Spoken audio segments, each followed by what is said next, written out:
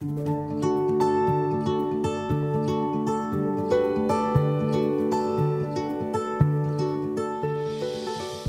to the Creative Playground.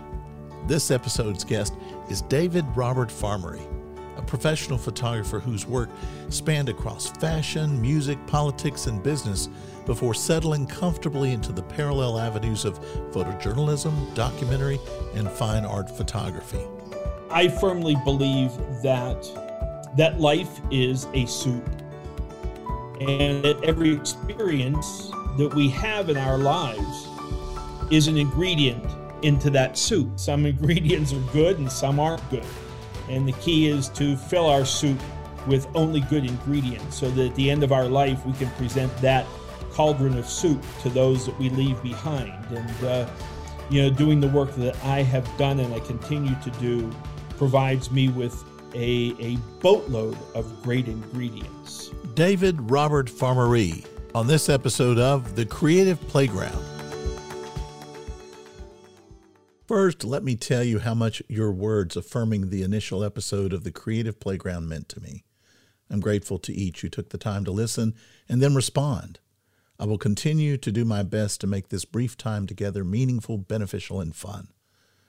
I'm looking forward to sharing this episode for a couple of reasons. First, a good friend and professional photographer, David Robert Farmerie, will visit and share some thoughts about creativity, photography, growing up, and cultures, among other things. He's a fun guy, and I'll have him back again in the future in some creative ways I'm dreaming up. I recently participated in a 3-day writing event from the Spalding School of Creative and Professional Writing, and I'm really energized. The timing of the conference and these podcasts is purely serendipitous, but the energies are wonderfully entwined. And I think that's important, not just for me, but I believe that we need some serendipity in our creative lives. But I need to share a secret, just between you and me, okay? Creativity is always there. Maybe it's on a slightly different plane, but it's there. For me, creativity does not jump out and wave her arms. It doesn't send off fireworks or alarms. Creativity doesn't compete. Creativity just is. Cool, ever present, waiting for you to notice. Creativity whispers, but only when you're ready to listen. And that's a beautiful thing if you think about it. We live in a loud world. Today's world is analogous to Las Vegas.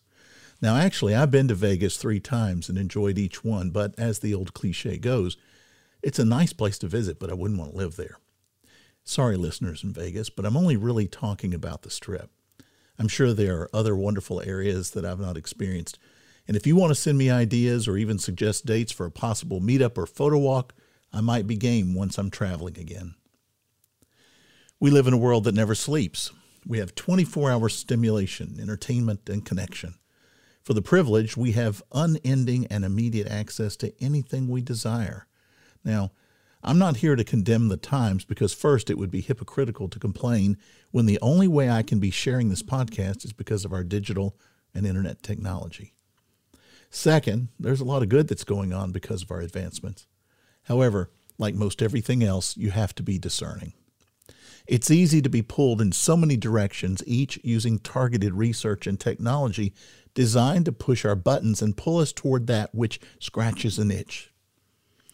Not only does creativity not compete, it doesn't try. Remember the whisper part? But here's a beautiful thing. Creativity never, ever gives up either. It's always there waiting for us. It's waiting for us to still ourselves and to look inward. For me, creativity speaks mostly through my subconscious, which is in a constant battle with my ego. My ego says, I know what's best, I got this. And the subconscious whispers, you wish. And then I must act. Think about it. Most of you who have successful creative lives are successful because you've been intentional. You've carved out sacred spaces, void of distractions and noise. And that's what our playground time is all about. Space, time, and ideas. Remember our homework from episode 101? If not, I ask you to write down some of your favorite memories and things you experienced as a child. And I hope this was fun. But more than that, I hope that you'll begin to rediscover what you considered play as a child, what brought you joy as a child. For this episode, I'm encouraging you to think in free write about what it was in those times that made it so much fun. Did you love to color or paint? Maybe you were good at horseback riding. Maybe you put puzzles together or shot hoops or played soccer or created art. If you can recall some of the things that brought you joy back then, you might just be able to find elements that you can then bring forward to your current creative life. My friend and co-facilitator Dave DeGolier and I have been leading the West of the Moon Creative Retreats in New Harmony, Indiana for 8 years, until 2020, of course, stopped everything. We'll return for our 9th year in 2022. The mornings of our retreat begin with yoga led by the wonderful Kat Khan, who, by the way, has her own podcast. I'll put a link in the show notes. And then after breakfast, we would begin our sessions with our retreaters just playing by coloring in coloring books. It's mostly quiet time, but there's usually some giggling going on, and slowly adults rediscover something that nourishes them as they put colored pencils and inks to paper. And if you watch them, it's almost as if they begin to transform back into children, smiling and laughing, following the spirit, whether coloring inside or outside the lines. You can do this too. Between now and the next episode of The Creative Playground, think about what you loved as a child and play with some notes and ponder elements that made those activities fun and memorable. And don't forget to send me the notes.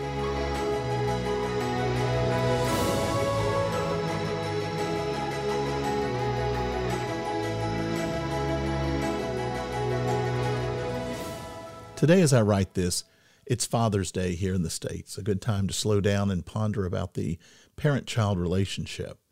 We tend to associate creativity with the arts, and certainly there's a reason for that. But it's times like today that remind me of how creativity can be a part of everything we do. I remember when my oldest son was born some years ago, and the saying was, well, that was great, but he did not come with an operator's manual. I once read that love is the most creative endeavor we'll ever experience, and now at my age, I believe it's true. You can't write a manual because every child is created as an individual. Every experience between parent and child is new for each. Even the repetitive engagements are different every time. I really believe that if you want to experience the essence of creativity, love another so much that it compels you to discover new ways to engage in relationship with them. As a parent, I needed to constantly grow and develop at least as much as my children as we work through our relationships. Much like our relationship with the divine, however you define that for you, shy away from fixed answers in favor of better questions from which to learn, which will lead you to even better questions. I believe what I'm trying to say is that in many ways, this form of creativity was demonstrated throughout 2020 and the pandemic. Yes, it's been and continues to be incredibly difficult for everyone, but for this illustration, I want to talk about parents and children and creativity. So many found ways to either work from home or cobble together some form of income to survive. They homeschooled energetic children, kept everyone fed, and tried to remain mostly sane through an unbelievable election year. 2020 did not come with an operator's manual either. And yet, most loved hard enough to find creative ways not only to survive, but to create environments that never before existed, at least during our lifetimes, and from which we crossed and stretched the boundaries of our previous thinking. Now, does that mean that everything was fun and shiny and wonderful? No. Creativity is not always about making the beautiful. Sometimes it can be about rendering the previously unsalvageable into something beautiful, and that's often discovered in hindsight. And so, on this and every day, here's to those who love hard enough to create new avenues into relationships, in different forms, in different ways, with those as close as a kiss, and those separated from us by lands and oceans.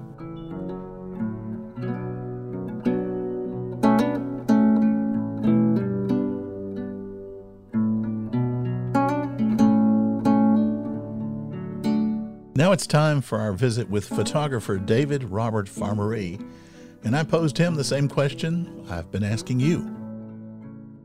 What did you love to do as a child? As a child, I spent most of my time outside. I was blessed to have parents that really let me find my own way to a large extent. And so for me, I would play in the small patch of woods that weren't far from the house. I learned to swim in the Ohio River to the disappointment of my mother.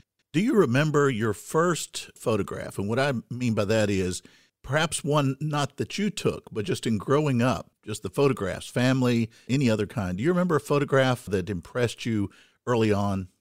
I think my answer is going to be a little different in the sense that when I was really young, 4 years, 5 years old, my dad had a camera and he was an avid photographer, an amateur. And I would always play with the film. I was intrigued by it. But then when my dad died, when I was 11, I grabbed his camera and I tried to use it. And of course, I knew nothing about it. I knew nothing about settings. I knew nothing at all. And so I just started making pictures by pressing the button. And I took the film to the drugstores, black and white film, and I had it developed. And it came back. And of course, there were no usable photographs except for one. And it was blurry and it was off exposure, but it was magic to me. And one, it was magic because it connected me with my dad, and magic also because, in looking back, and I've looked back on this many times over my adult years, is, I really believe that I was put on this earth to make photographs, to make images and tell stories. And I think that was the magic that I felt in looking at that photograph and realizing that I had made that, even though it wasn't any good, has always stuck with me. And that is probably my favorite photograph, other than a photograph I saw once, a photographic print that my dad had taken of a Halloween party where a group of them were dressed in odd-looking pajamas, sitting at a bar drinking alcohol. And I don't know, I was always intrigued by that as well. And believe it or not, it inspired me, because what I realized again as I became a successful photographer is that, reflecting back on the photographs I saw that my dad made, he had this uncanny ability to capture emotion and to tell stories, which is what I do. So I guess those are the two favorite photographs and probably the two most influential of my life. When you got that first image back, do you feel as if that kick-started you in your direction as a photographer, or was there a period of time between that and when you thought more seriously about photography? Yeah, in fact, it's kind of ironic that I had that magical moment in seeing that. At best, I had just turned 12 years old. I may have still been 11. But then, I kind of left it. And I carried his camera every once in a while because there was something about it. But again, I think the connection was to him. In junior high school, and then when I went into high school, I had friends who were in the photography club. And they were always trying to get me to join. And every time they would, I'd say, no. I said, you got to be a little odd to be doing that kind of stuff. And, I was into cars. And then how ironic that, actually, it's towards the end of my time in the military, someone introduced me to the black and white film darkroom on base. And they showed me how to develop film. And I had a 110 camera. And I put black and white film in. I developed it and I made prints. And there again, I was struck by the magic of the whole process. And then when I got out of the military, I ended up buying a camera. And that was the beginning of my career as a photographer. Well, between the time that you had the experience with that first image and your time in the military where you started to come back to it, did you consider yourself a creative person, or did you have creative outlets during that interim? No, I mean, I suppose that I had creative tendencies, I guess you would say, that manifested themselves in all kinds of different ways. But did I ever consider myself creative? No, I never thought about it. And really and truly, even after I decided to become a photographer, I didn't consider myself creative. But I didn't consider myself not creative either. I never considered it. And even to this day, I don't know that I really consider myself either. I mean, I know now emphatically that I am a creative person, but it's sort of irrelevant to me. I never sit down and say, wow, I'm really creative, or I wish I was more creative, or any of those things. I really don't consider myself creative. It's just the way I am. So, just in your own words and your own experience, how do you define creativity? I believe creativity is something that takes many, many, many, many forms. And I think in our society, people tend to place that creative label on people who are artists, people who paint or sculpt, sometimes with photography, although that's hit or miss in people's minds. But creativity also shows up in so many of life's nuances that have nothing to do with art per se. One of the things I find where creativity really rises up is in cooking or gardening or flower arranging, or sitting down and just taking in a sunrise or a sunset. And even though you're not doing anything other than observing this sunrise or this sunset, there's a creative connection there. And to me, it's one of the most magical. So again, I think to be creative doesn't mean that one needs to create, but they need to engage in the process of creation, which is all around us. You're talking about some of the things, and first of all, I totally agree with you. Creativity can be involved with everything we do and is part of the essence of who we are. But some of the things you mentioned are some of the things that I observe that not only you do, but you're very good at, such as cooking and gardening, and you do writing. You also do some teaching. There are other things as well. When you are experiencing those things, for example, gardening, what does that bring to you? What does that do for you when you're taking care of your garden? It rejuvenates my soul. I mean, literally, it may sound esoteric or kind of over the top, but it's the truth. Is the process of gardening for me is engaging again in that process of creation, and not creation in the art sense, but creation as in the world around us, that realm that we don't see, that we can only experience. And then the other aspect of gardening for me is the culmination of the garden, that when everything is grown and it's in bloom. And as you know, I spend a lot of time on the road with my work. And even though I enjoy it greatly, one of the things I really love is when I come home and I walk up my front walk and my garden is in bloom all around me. One, there's the beauty, the physical beauty of seeing all of this in bloom, the colors and the textures and everything else. But even more so for me, it's the awareness of life. That, I walk up my walkway and I am literally surrounded by life in the process. And that has an instant effect on the rejuvenation of my soul, my very being. Just like you have diverse interests outside of photography, you really do have a diverse resume as far as your photography is concerned. I mean, you've done fashion, you've done music, of course, documentary, which you currently do as well, covered presidents. You have documented cultures. Do you find common ground among those or primarily differences? How do you view those things when you go out and tackle those different genres of photography?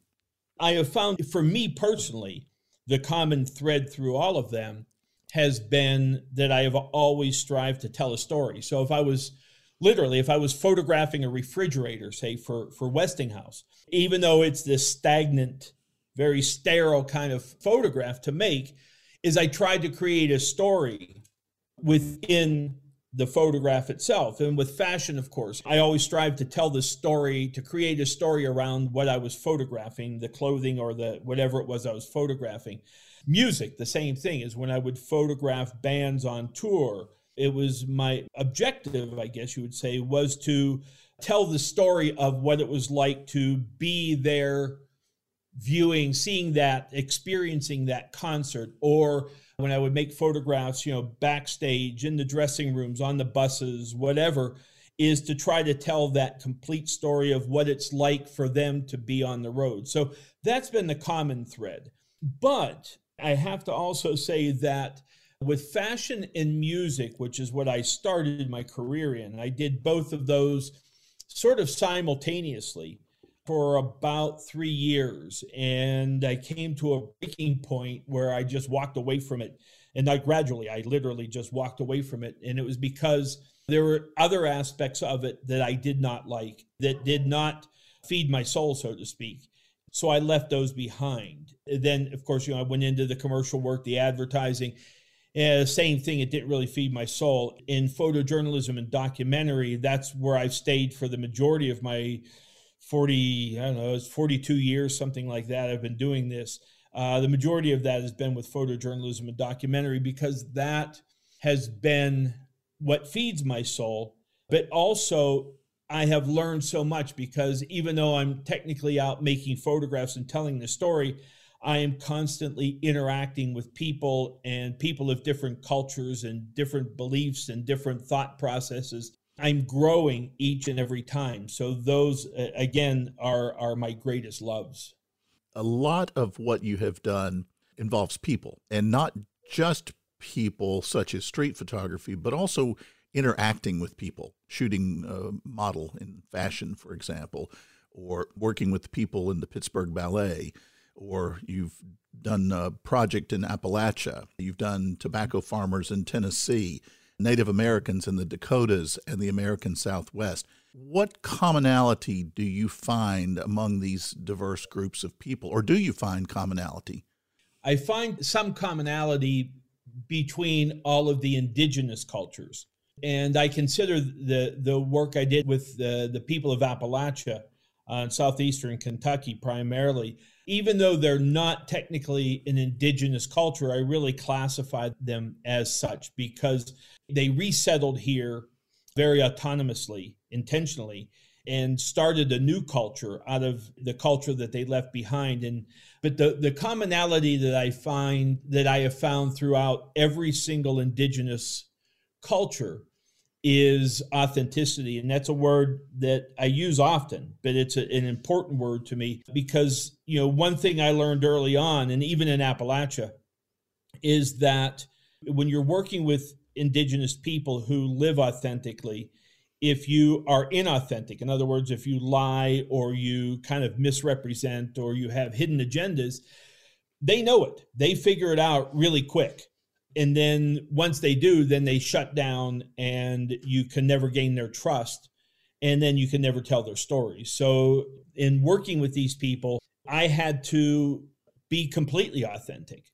And in doing that, that's a way of life for me now, that's how I live my life. But within the other genres of photography that I worked with, no. In fact, you had mentioned fashion, for instance. In fashion and the music industry, and again, the rock music industry especially, but I think all music, is those two are, to me, are the epitome of inauthenticity. It was just fraught with inauthenticity. And that's primarily the reason that I left both of those. So again, yeah, the common thread runs through the indigenous cultures. And as you know, I'm currently, even as we do this interview, I'm in northern Arizona and I'm working with on a project with the Navajo. And it's amazing to see that even with these people who have been sort of assimilated into Western culture, that they have maintained their culture as well, their ancient culture. And if you are inauthentic with them, they pick it up like within 2 or 3 heartbeats. And if they detect it, again, you're locked out and you'll never get unlocked. So it's been really rewarding to be a part of this. In interacting with these people, and you're a storyteller, we've talked about that, and we'll be putting links to David's blog and his podcast and all of his work in the show notes below, so you'll get to experience some of this. But in terms of working with some people, do you have 1 or 2 people with whom you've worked that really kind of stand out to you? Any kind of story or just a character or personality that just you think of every now and again of someone that you've photographed? Unfortunately for you and your time constraints on this interview, there are so many, but one that really sticks with me. Well, there are 2. that I'll talk about here. The one is more recent, and she is actually a Navajo woman. She's 84 years old. Her name is Helen Gray Eyes. And I have had the great privilege of getting to know her and her family, so much so that I am now considered an in-law, which is a great honor. But Helen is, again, she's 84 years old, 83 or 84, I think 84 now. Traditional Navajo, has never been to school. She does not speak a word of English. She only speaks Navajo. She lives as a traditional Navajo woman. She lives by herself. She raises sheep. And one of the things that amazed me the most about Helen, and believe me, there are so many things that amaze me about Helen, is that every morning, winter, spring, summer, fall, Helen gets up out of bed. And mind you, Helen lives in Blue Gap, Arizona, and she lives 7 or 8 miles after the paved road ends. So she's out there. And anyhow, every morning when she gets up, she gets dressed, she feeds the dogs, and then she runs 1 mile down the road and runs 1 mile back, and then she herds her sheep. I just find that truly amazing. And the other person, he's been deceased for many years, but his name was Chunkin Viejo. And Chunkin was the elder, the political and spiritual elder of a group of Maya called Lacandon, who live in the rainforest, southern Chiapas, on the border of Mexico and Guatemala. And they are part of the Maya that were never conquered by the Spanish conquistadors, because the conquistadors said, well, you know, they're savages. They live out in this jungle and they'll just die off if we just leave them alone. The real reason that the conquistadors left them alone is because they couldn't fight them because their gunpowder didn't work in the rainforest. But anyhow, they never died off, although they are virtually extinct now. There are probably about 12 or 15 left. But I got to know Chunkin. Again, he had been the spiritual elder of the Lacandon tribe of Naha for, I think, 84 years at the time. When Chunkin died, well, actually, when I met him, he was between 106 and 116 years old. They don't keep real strong track of age. And he had, at the time, he had 32 children. And you say, wow. And he had 4 wives. But the thing that really amazed me even more than this is that at the time, again, when I knew him, his youngest son was 7. So he fathered that child when he was somewhere between 99 and 109 years old. And that was just pretty doggone remarkable. But anyhow, you know, he was this fascinating man. And when Chunkin would look at the glyphs, the Mayan glyphs that were on the steles at the ruins, he could read those like you or I read a book. And he knew all the ancient ways.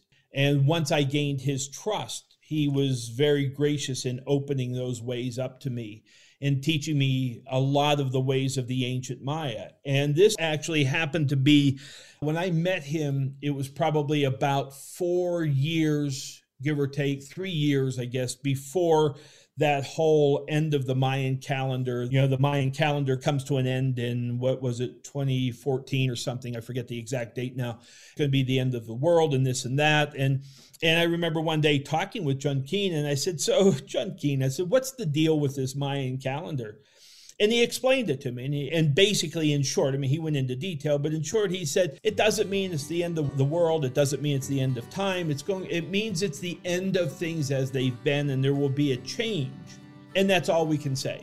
And of course, you know, we came to within, you know, months and weeks, then days and hours of this Mayan calendar coming to an end, and everybody, especially in sort of metaphysical world, was all in a panic that the world wasn't going to be there the next day.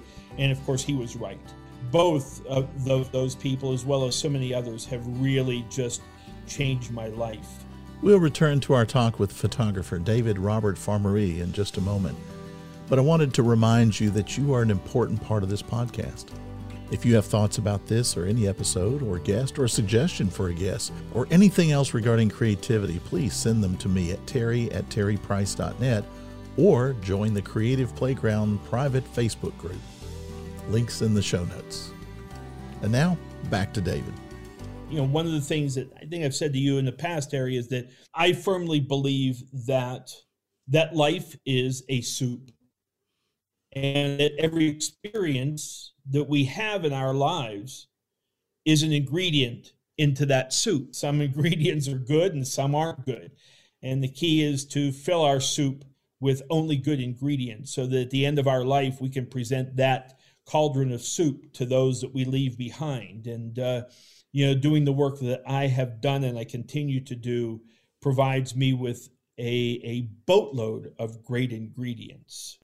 I am truly blessed that I have had mostly great experiences. So right now, when David Robert Farmerie wakes up in the morning, what's the thing that gets you excited about the day? What gets you excited about getting up? I think just that, and I mean that sincerely, is just getting up. And okay, here's a new day. What can happen today? What can I discover today? What can I experience today? And also, how can I be of service? How can I help others today? In small ways, in large ways, it doesn't matter. But those are the things that go through my, not so much go through my mind, but yeah, they're very much a part of my, somewhere between my conscious and subconscious. I don't dwell on them or think, okay, what can I do today? How can I do this today? I just do it. It's just part of my day. And I let the day unfold. And, sometimes I plan a day, again, like last Saturday, I had to plan the day. It was a shoot. But even in planning that, the only planning I did is that I have to be there at a certain time. And aside from that, I showed up when I was supposed to be there and then just let everything unfold. Because with that kind of work, there's no way to preconceive that, to say, okay, well, I want to do this and do this. You have to just see it and then sort of grab it or work with it in little ways as you go along. It's about creativity, and in line with the title of your podcast, A Creative Playground, which, by the way, is such a phenomenally appropriate title for this podcast that you're doing. And that's what creativity should be, is it should be like jumping into the middle of a playground. And yes, if we want to perfect or hone a craft or two, say, we want to become a better painter, a better photographer, whatever it is, sure, we need to practice and we need to engage in it. But the creative process is not an analytical process. The creative process is about just letting go. If we try to control it, then we put constraints on it.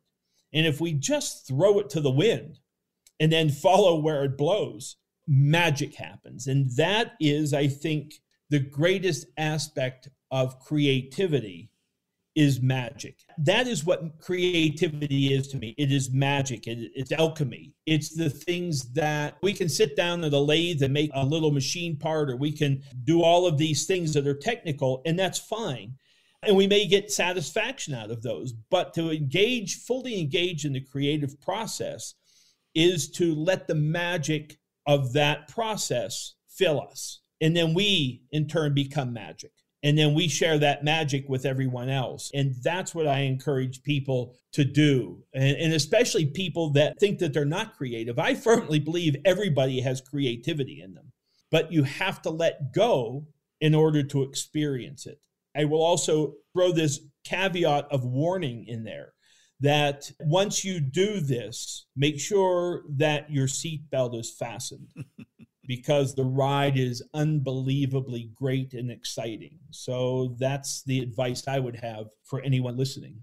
There's that beautiful tension between what you're describing, the kind of wild abandon, believing in the impossible, believing in all possibilities, and allowing yourself, like you say, to play, just to get out and experiment and play. And allowing that to fuel you, but also on the other side of that, when you do take a direction, is start to learn the craft of whatever it is so that you can continue to grow and improve. And if you lean too far one way with the inspiration, you don't learn the craft, then somehow you can start to feel as if you're an imposter.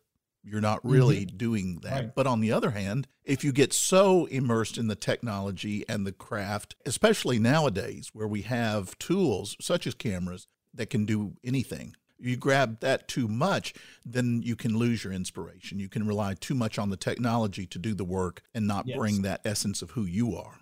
That's a great point. And I think the analogy I would give there is it's like the tire tracks in a dirt road. there are two tracks. There's a left and a right. And that's this process. The technical part of our creative process. So again, if we're photographers, learning to hone our craft. If we're painters, to learn how to hone that craft, that's the sort of technical and somewhat analytical side. But that needs to run parallel to the unabandoned. And the unabandoned side is what opens up possibilities that we need to be aware of, so that when they arise, we can grab them and integrate those into the other side of honing our skills. They go hand in hand. But the other thing, too, that I encourage people to do is that regardless of what genre, so to speak, you favor in the creative process, is hone that craft, but also leave yourself open to all of the other types of creativity. So say you're a photographer, okay, because that's what I am. Get out and listen to poetry, listen to spoken word, read novels, read biographies, go to museums and look at paintings, look at sculptures, talk to other artists of other genres and find out what they're doing and why they're doing and how they're doing. And it will give you insights into your own creative process. And that's something that I find so many artists don't do. They lock themselves into, well, I'm a photographer, so I'm only going to look at the work of other photographers. I am a painter and I paint in oil, so that's what I'm going to look at. Well, you're missing the whole boat because there's so many out there that can influence you, and it doesn't take you away from the devotion to your specific craft. Yeah, I think that's excellent. And if you limit yourself to photography, then you limit yourself to the last 200 years, give or take a little less, 150 years. Because that's, pretty much when it became more commonplace. And so you eliminate the artist of the Renaissance and the sculptors and all the artists. I think that's great advice. Well, I appreciate this opportunity to get to talk with you. A couple of relatively, I think, quick questions. Well, definitely the questions will be quick. In terms of the tools that you have used over the years, do you have a favorite camera? Hasselblad and a Nikon F5. Okay. Any particular Those reason? would be my two favorites. All right. It's the F5 was just a great camera. It was on so many levels. And with the Hasselblad, it's the aesthetics of using that camera. In fact, when I was making the informal portraits this past Saturday, I used a Hasselblad. And I had other film cameras that I could have used, but it was the Hasselblad, the aesthetics of that Hasselblad that added greatly to my creative experience in making those photographs. So I think that's a very important aspect of the creative process. And so film cameras. I still love shooting film. I think that no matter how great the quality of digital becomes, and it's pretty phenomenal right now, that there is still a nuance that film offers that digital will never be able to replicate. And not only that, but and again, for me, there is something about the aesthetics of knowing that there is film in there. There's something tactile in there that even though I can't see the result immediately like I do with digital, that when the film is exposed and then processed and I get it back in my hands, it is tactile. I can hold it, I can see it, I can feel it, I can smell it. If I put it in my mouth, I can taste it. And there is something so profound with that for me that I absolutely love shooting film. The act of focusing a lens and the act of cranking the film and of composing and making a photograph with a film camera, and especially something a Hasselblad or a view camera, is that it takes me from capturing a photograph to making a photograph. When I shoot with any of these cameras, I have to be very, very, very intentional. If you could go back and put your hand on the shoulder of 12-year-old David and look over his other shoulder at that image, the first one, what would you say to him after these years? You're going to rock. Because, and I'm serious about that to a large extent. I took that seriously. Because in thinking about that, and that's a great question you posed, thank you, is that as a 12-year-old looking at that picture, had I known my future self, the self I am now, that this was the path I was going to take, oh my, how that would have changed things in me.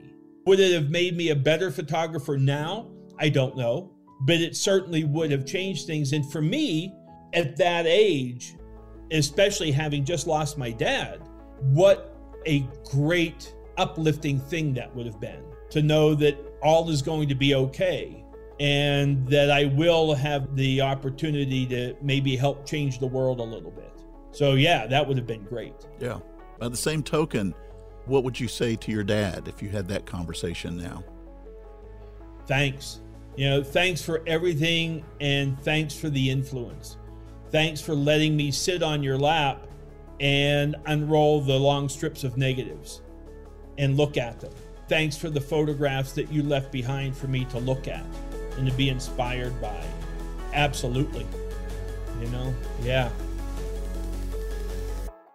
Links to David's work and podcast are in the show notes, and I promise we'll hear more from David in future episodes, most assuredly over a good cup of coffee.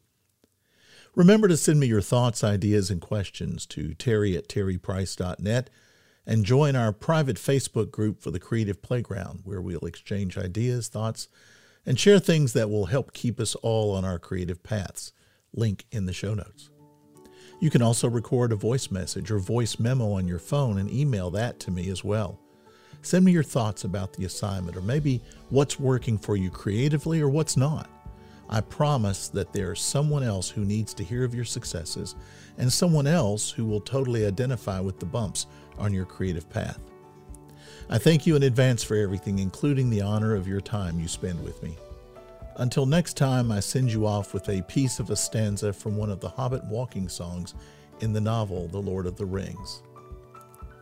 Still round the corner there may wait a new road or secret gate, and though I have oft passed them by, a day will come at last when I shall take the hidden paths that run west of the moon, east of the sun.